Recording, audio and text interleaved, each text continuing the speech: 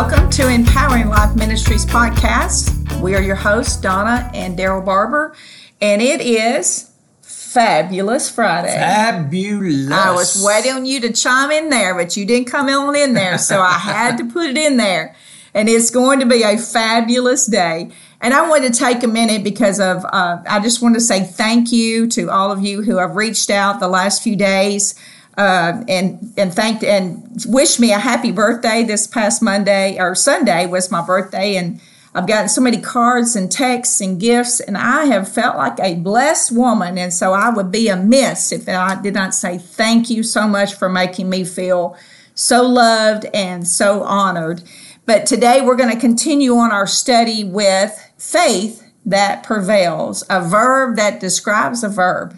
Action, right. Action. Action, Jackson. And it is believing in the Lord. It's believing in what He says. It's putting our faith, as we talked about also out of Hebrews 12, I think it is, faith toward God. It's directional.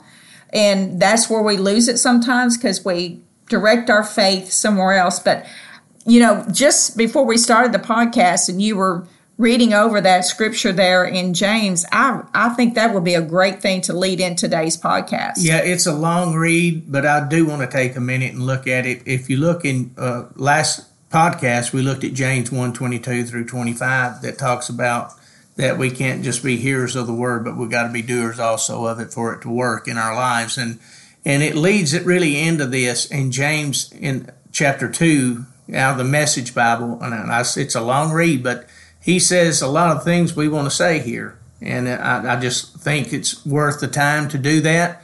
But let me take off on this and pay attention here.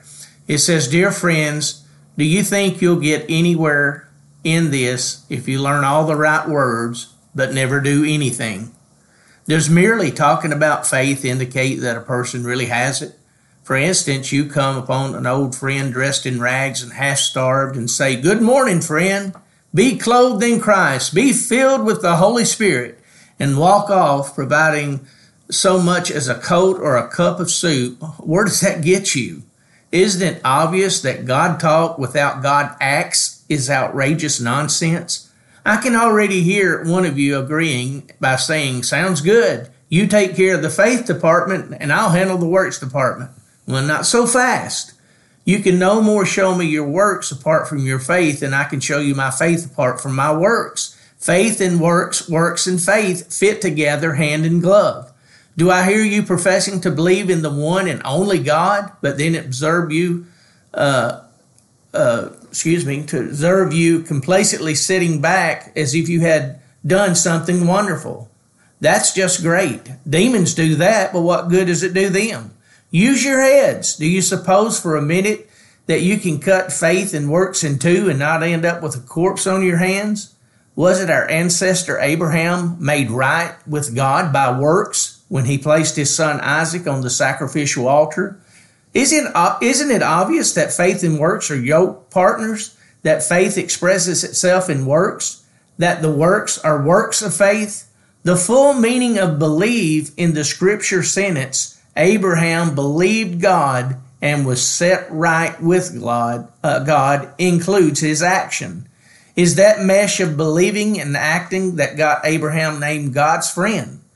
Is it not evident that a person is made right with God not by bearing faith, but by faith fruitful in works? The same with Rahab, the Jericho harlot.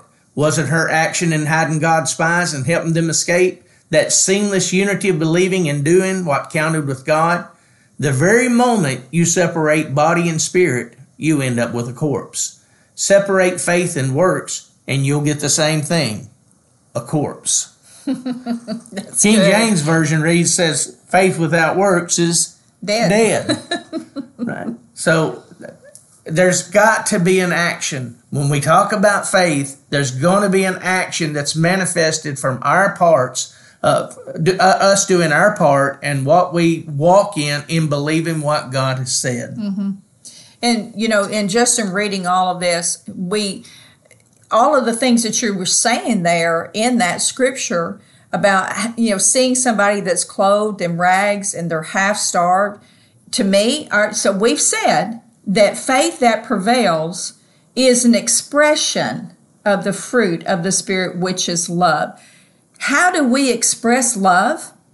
When you see somebody that is in need, your faith kicks in, and it kicks into doing the faith works. In other words, what's that old saying? What would Jesus do? If he saw somebody in rags and somebody starving, what's he going to do? He's going to put his love in action. That's right. And he's going to do that by having the faith that this is a work of the Father. Yeah, and sometimes we try to make excuse for ourselves in situations like that.